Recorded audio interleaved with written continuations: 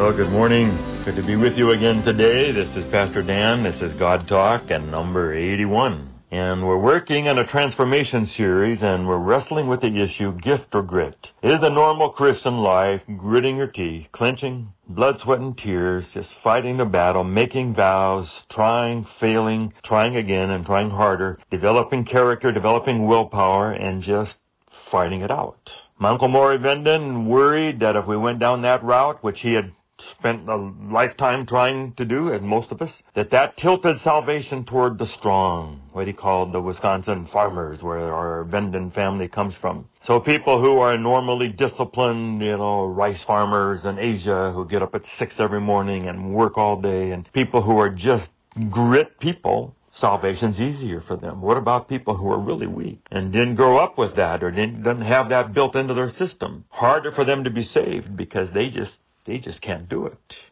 And Maury wanted salvation to be equal and available to all. So to make this very practical, one time I put a table of options in front of people. I had a half-gallon of Ben & Jerry's ice cream. I had a can of beer. Someone went and got a can of beer for me. A computer screen representing pornography, certain kinds of movies, and then I had a stack of money. Is the problem of dealing with each of these things diet, alcohol, pornography, money, or 1,000 other sins? Is the problem not trying hard enough? We need to give more grit to it. Or is the problem too much grit? We need to let go trying to fight the battle by ourselves and let God do the driving and let it be more gift. Is it that we're not spending enough time to know God?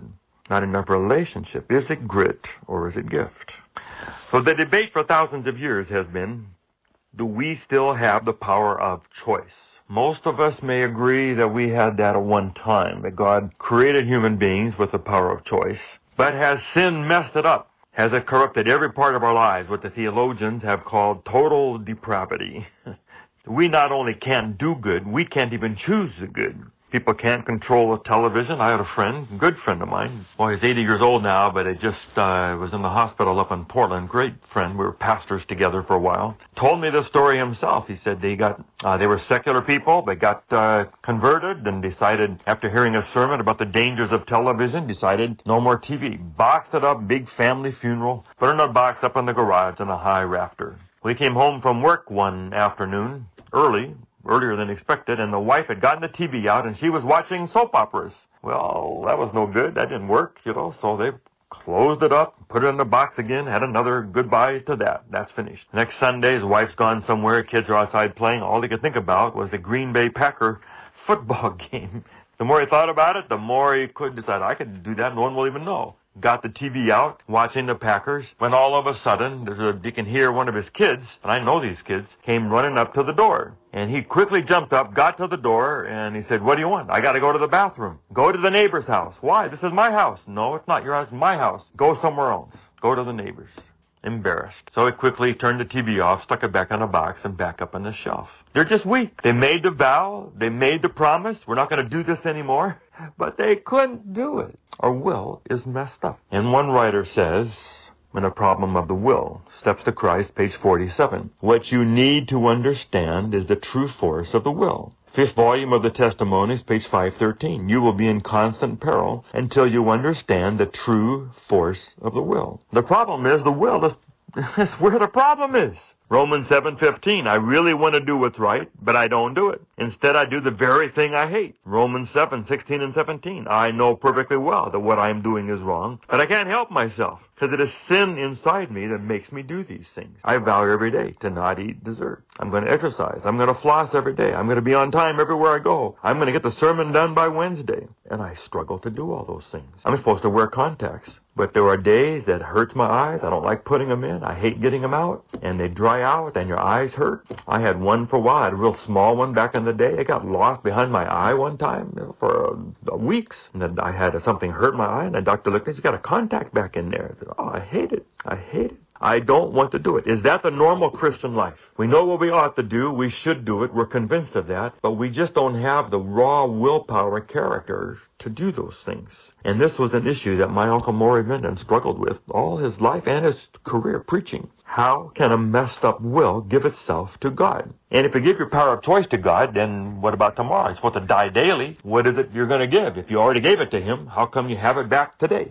Back in the car illustration, Jesus asked you every day, do you want me to still drive the car? Every day we have to make the decision again. Let him drive.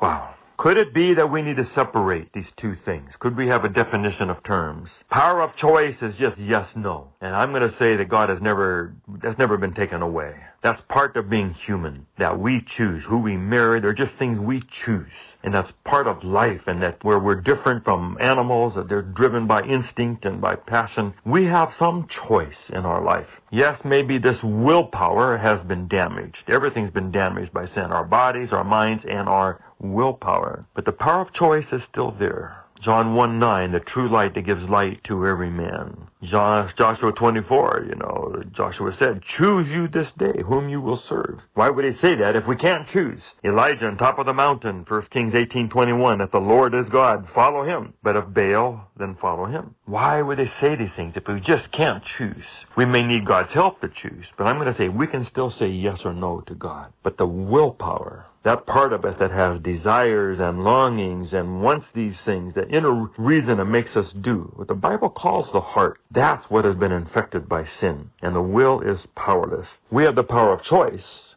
and we can choose to give the willpower over to God and say, God, give me a new heart. Take over my will. We will keep the power of choice throughout eternity. That's always ours. And the promise is in Philippians 2:13, God works in you both to will and to do. If we give him our heart, the heart begins to be more like him and begins to will the best. And then when we will the best, our life will begin to do what he asks. Desire of Ages 2:03. Put your will on the side of Christ. Will to serve him, and in acting upon his word, you will receive strength. All I know is that has worked with me. Power of choice, I still have that. And by the Holy Spirit's power, we can choose that for God. It makes the difference between those who accept God and those who don't. Willpower has been way damaged by sin, and we're weak. But if we give that to God, God begins to work on our will, and we begin to have more character and more power. You got to run. This is God Talk. God bless you, and we'll take another crack at it tomorrow. Is it gift or is it grit? And see if we can begin to tie that together.